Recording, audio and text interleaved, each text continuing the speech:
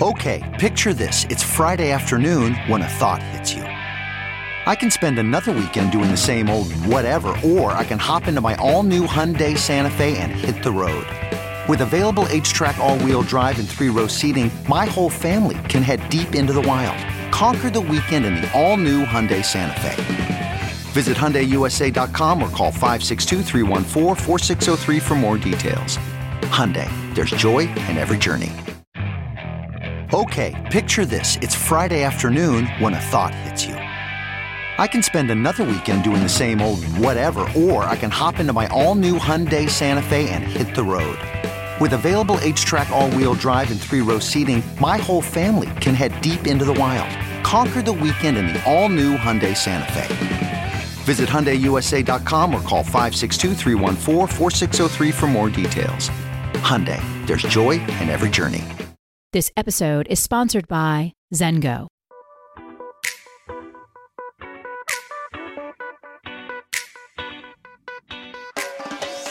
This is the Hash Podcast. Stay informed with the latest on Bitcoin, ETH, the metaverse, Web3, and more, with stories that matter to the crypto world. All on the Hash for your ears. You're listening to the CoinDesk Podcast Network. Hey there, how you doing? My name's Zach Seward. You're watching CoinDesk TV. You are joined by Will Foxley, Jen Zanassi, and special guest Christy Harkin. Hey, Christy, how you doing? Oh, there she is. All right, we're going to get you up to speed on all that's going on in the world of crypto. We're going to start with some more drama. Will, what is going on with Kwon and Terraform Labs? You got the latest.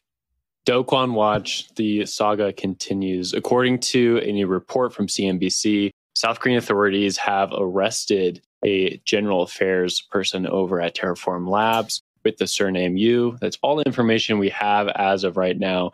They can only arrest a person for 48 hours before releasing them unless they get a warrant. So I think they are in the process of getting that warrant. Of course, the note for Kwon continues, including Interpol looking for him and a few other executives at Terraform Labs. This is the first arrest that we've seen from the fallout of LFG, Luna, and Terra back in May. So pretty significant step up for South Korean prosecutors who are again looking to collect Kwon and the executives at Terraform Labs related to the collapse of Terra Luna. Zach, I'm going to throw this one over to you. Get your take on it. Yeah, man. We were talking about this yesterday. Crypto's just one big soap opera, and we keep coming back for plot twists such as this. It's really all I got. I mean, this thing is a very fluid situation in terms of the authorities potentially closing in on the figurehead of Terraform Labs. That is probably what the subtext of these actions would appear to be. But yeah, this is crazy. Comes as Korea freezes Do's passport. There's all sorts of crazy stuff going on here. And yeah, seems to be some continued ramifications from that big old collapse back in May. I'm going to toss this to Jen for her thoughts, and then we'll get you back on the board. I think it's really interesting that they made this arrest without having a warrant first. And I wonder what they're going to use those 48 hours for. I wonder if they're going to try and find out where Kwon is. I wonder if they're going to try and get more information about what was going on behind the scenes. And I wonder if we're going to see more executives get arrested. When I read this story, I thought about that viral TikTok sound. You know, the pressure is getting worse for the executives that were entangled with Kwon. And so it will be interesting to see if they're able to get any information or a warrant within the 48 hours, because there must be a reason why they weren't able to get that warrant before the arrest. I don't know, Will, what do you think? Yeah, I think you're right. They're probably trying to get more information out of this. To me, my thought immediately went to look at all these other crypto projects that are not as big or notable as Terra Luna, right? Terra Luna is just notable because so many people aped into it and so many people lost money so quickly because that stablecoin project fell apart in a spectacular fashion. But general affairs person, like maybe an executive, maybe not, but it has to put a lot of crypto people on watch. The fact that governments are willing to go after anybody who's inside an organization, inside a crypto firm, willing to put them in prison or jail for 48 hours and wait to get more information. That certainly to me sort of steers things back into like be very cautious and be very private with your crypto life, because there are considerations, right? These things are not necessarily legal or illegal yet. We're still waiting for a lot of governments to decide what they want these things to be classified as. And so when the rubber hits the road and governments are going after bad projects, it might not matter that you're pretty low level with inside the firm. You might get scooped up anyways and put yourself in the backside of a truck. Christy, can I throw it up to you, get your take on it?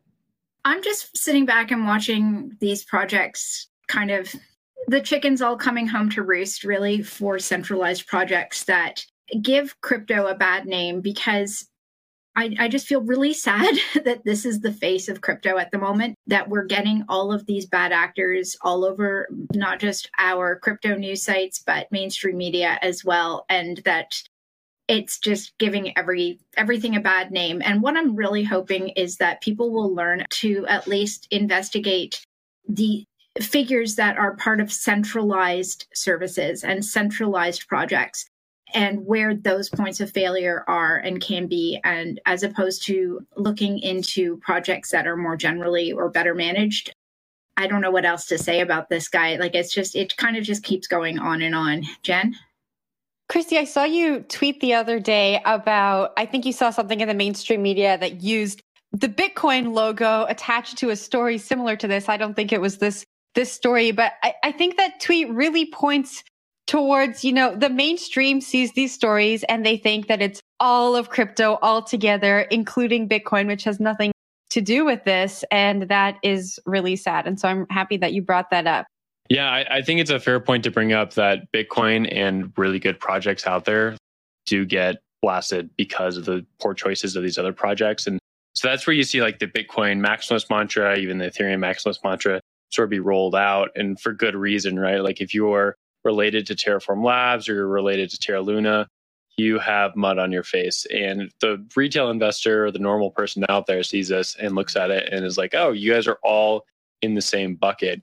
Why would I want to invest in you? And I think that's why we still have this cyclicity within crypto, right? Things will always go up very strongly and go down very strongly because everyone thinks they can make money on the way up, and on the way down, everyone's like, you guys are all scammers. So until we get away from that, which I don't know if crypto ever will, but until we get away from that, I don't think we see these cycles disappear. But we can leave that awful project to aside and move on to another one. Zach, what you got? Oof. Thanks, Will. All right, let's go talk about Celsius Network, crypto lending firm that's also dissolving itself through the bankruptcy process. Now, bankruptcy proceedings, big old long line of people looking to get some pennies back on their dollar. And some of those people are favored over other groups of people. And in this story by Ian Allison, we get an update on how Celsius customers are toward the back of that line. And that's sort of a reality of how these proceedings ultimately unfold. But this is happening against the backdrop of CEO Alex Mashinsky and other top executives pulling out something like $42 million from the platform itself before things really hit the fan. So this is another update on Celsius, which is in a bit of dire straits. I'm going to throw this to Christy, actually. Christy, what are your thoughts on the Celsius story? I think it, again, speaks to some of these centralized parties that exist on top of these open blockchain networks. What are your thoughts? Yeah, second verse, same as the first. We're getting a lot of these stories coming out about things that have, unfortunate leadership, perhaps unfortunate business models in the first place. And shout out to CoinDesk Christine Lee for calling it way early, I think. We've known that there's been some odd shenanigans potentially going on at Celsius for a while. And I think that the behavior of the CEO in the last little while has been kind of bringing that to bear. We're seeing, taking money out, rearranging it so that the retail customers are at the back of the queue. I think that, that doesn't give anything a good look on the face of it, and is, again, as in the case of Terra, it's making everybody in crypto look bad. And the thing with Celsius is it does involve more than just their own token. It's a lending platform. It dealt with lots of different tokens and representing, gains in lots of different ways. And, people think that by putting their money into something like that, they're going to be making it big in crypto. And it really dashed a lot of hopes. So that's a big problem for media relations. Well, yeah, I want to compare this against the BlockFi Chapter 11, which we're seeing as well right now. And BlockFi is working with FTX and a few other counterparties to try to figure out who gets what in the event that there's going to be an auction of these assets. We've seen that SBF and FTX have publicly stated over and over again that they want these assets to go back in the hands of the correct people. I think it's a similar case with Voyager Digital, which is also looking at putting these assets back in the hands of people who had them on the platform originally. That's compared to this situation with Celsius, where you have these equity holders also involved. So you have two groups, right? You have the equity holders in Celsius that paid upfront with big checks. They get a slice of whatever revenue Celsius makes in the future through dividends, possibly. And then they also get a chunk of the company in case it goes public. If it doesn't go public, you still have that private valuation. You can sell that on the secondary market to your friends and family if you want, or you can just keep it in your own pocket as an asset on your own books. That's a nice place to be, but it's not a great place to be if you go through Chapter 11. And so their desires for that money is now against all these customers who had assets parked on top of Celsius. If you had a Bitcoin or two parked on top of Celsius, probably haven't gotten it back yet, and you've probably been waiting for this auction to occur. Well, guess what? There's two claims to that money, right? You want the equity holders to get it, and you also want the customers on the platform to get their money back. But there's not enough money. That's simply what it is, right? Like, you can't have a valuation of $5 billion or whatever it was at some point, and then also have all these assets on the books. Like, the money has to be split somewhere. And that's the unfortunate part of this Chapter 11 bankruptcies is oftentimes the people who have access to making these decisions and get the assets are the ones with power. And it's not going to be the customers in this case. Unless this goes through some protracted class action lawsuit, or there's somebody at the top like SBF who's willing to be a little bit altruistic, don't see a way where Celsius customers end up on a very good side of this. That's just the nature of Chapter 11. I hope I'm wrong, but that's typically the nature of Chapter 11. It can be pretty tough if you were just lower down on the contract stack. Zach, I'll throw it back up to you. I think that's a pretty fair summation of where that stands, and it's not going to be the last that we hear of Celsius and its disgruntled customers. That's just the nature of these things, be it Celsius, Kodak, or what have you. Zengo Crypto Wallet is an on-chain crypto wallet with no private key vulnerability, leveraging advanced cryptography called MPC, which, until now, has only been available to multi-billion-dollar institutions. Zengo is the most secure Web3 wallet and the best place to keep your digital currency, NFTs, and assets secure. It's also fully recoverable using the wallet's biometric recovery kit. Get started at zengo.com/hash and use code HASH to get $20 back on your first purchase of $200 or more. Terms and conditions apply. See site for details.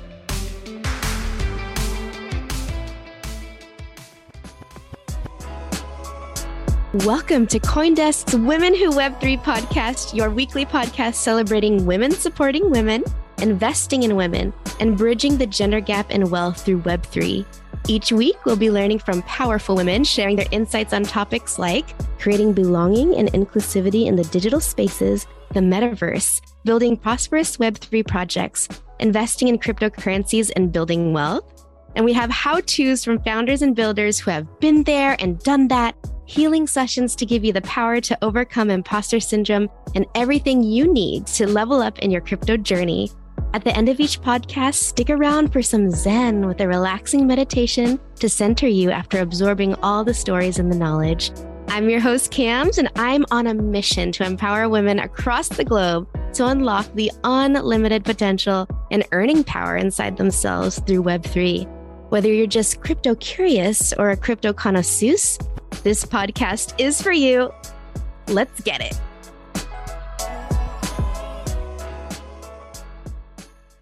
We're going to Italy for this next one because Italy has some really interesting stuff going on over there. Okay, so back in January, there was an outline registration and reporting requirement set forth for virtual asset service providers, VASPs, that align with the EU's 5th AML directive and the FATF guidelines for crypto firms. So basically what they did was they created this reporting list. So anybody, any crypto businesses that want to set up in Italy, starting in May, they were able to add themselves to this registration list, overseen by, I love this, the Organismo Agenti e Mediatore, the OAM, a supervisory body in Italy that maintains the list of financial agents like credit mediators and money changers, whatever. So they started applying. We added, over the summer, 73 crypto firms have been added to this approved list.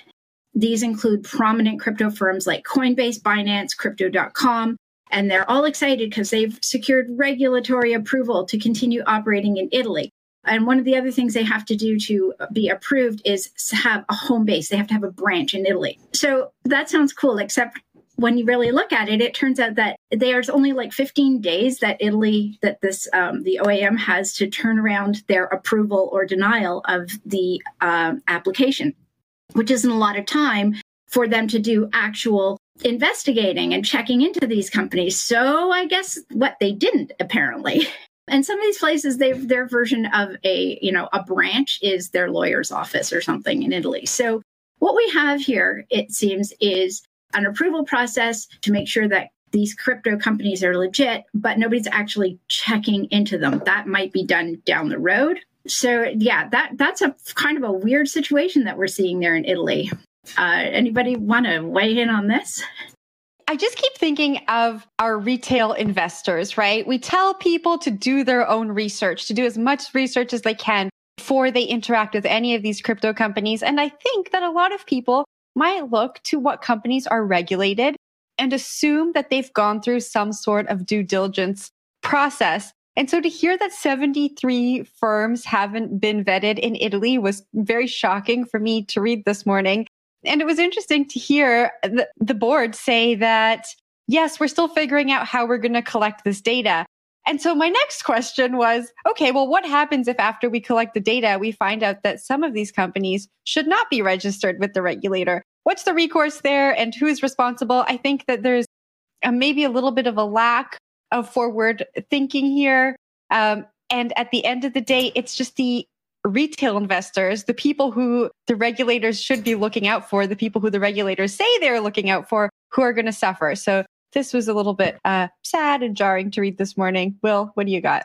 I don't know. I disagree with you. Long live the laissez-faire Mediterranean attitude. I love it. They're not checking anything. They're just letting it exist. They gotta scoot then why on have by, it at all? do whatever why you have want. It at all, Will? I like it. I like it. This is very on brand for Italy. Continue to be on brand, Italy. And let's not forget that everyone else who says they know how to do this on the regulatory stance is full of it. Okay, guess what? New York, 2015 bit license. They pushed that through. It was the worst piece of legislation you could do.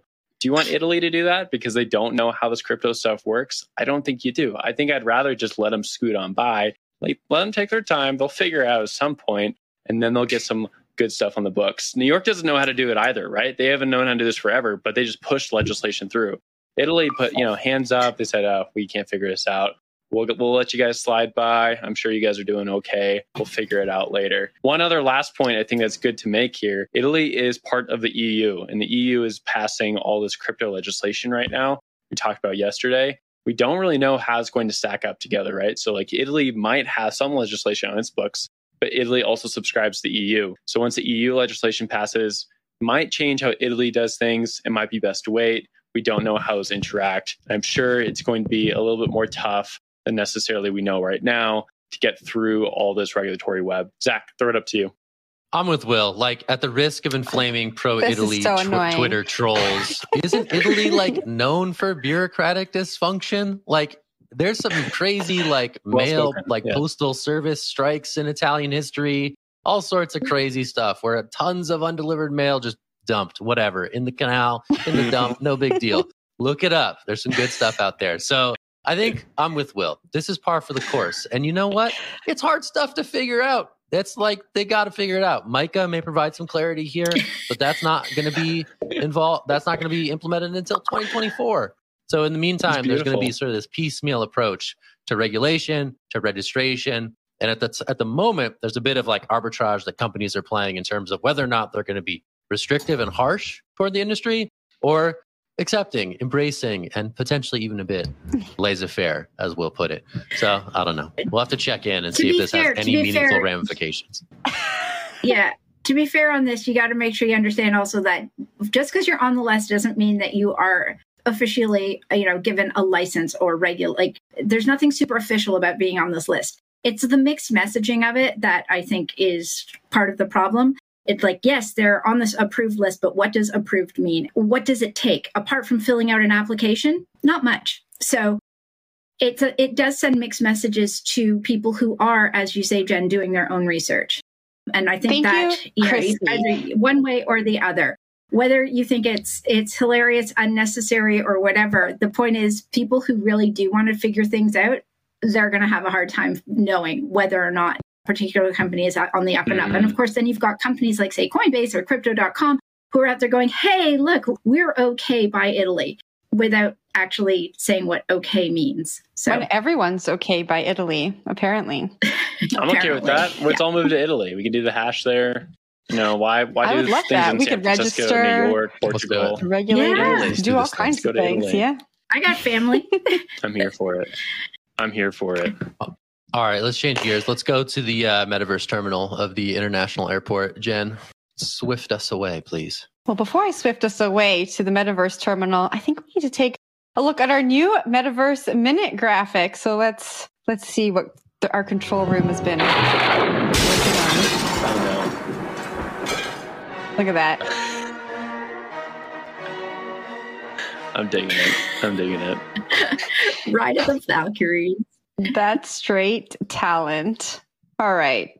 We are going to the metaverse with Warner Music Group. So they're continuing their foray into Web3 with a new metaverse job posting. So they're looking for someone to lead their metaverse strategy, including music, entertainment, experiences in metaverse, and gaming. So Warner has been one of the labels that have really kind of embraced Web3. They recently launched a partnership with OpenSea where some of their artists would have to create an OpenSea account so that they could, create NFTs for their fans. I think they're still in the initial phase of that partnership, but they've been doing a lot. Zach, I know you have a job interview coming up, so I'm passing it to Will first. We're just going to save that for the end. Wow. Yeah, no, Will put his hand up. Rugs so hard.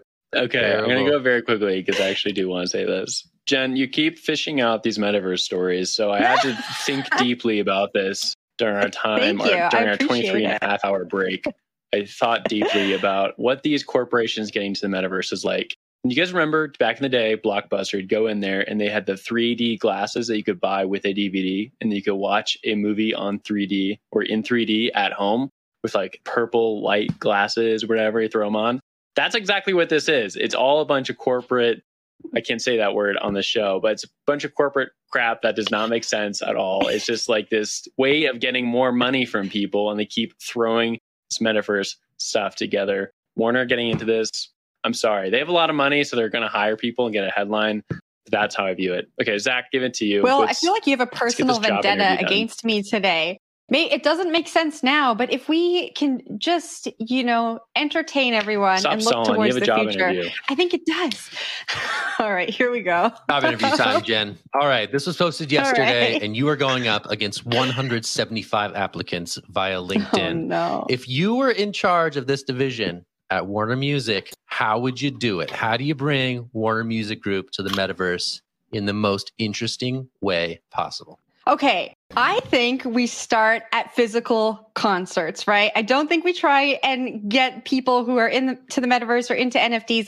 That's not where the audience is. I think we start at the conference and we have physical metaverse experiences. So people get to the Taylor Swift concert, they're getting their drink, they can step up to this experiential unit, throw on a pair of VR goggles, and maybe they're in Taylor Swift's home. They get to interact with her cats. It's a super fun time. From there, they get an NFT, I think, that they can take away and be a part of the exclusive club that attends Taylor Swift concerts. And we hold their hands into the different milestones of fully adopting the metaverse. And it also gives us time to build out those experiences. How's that?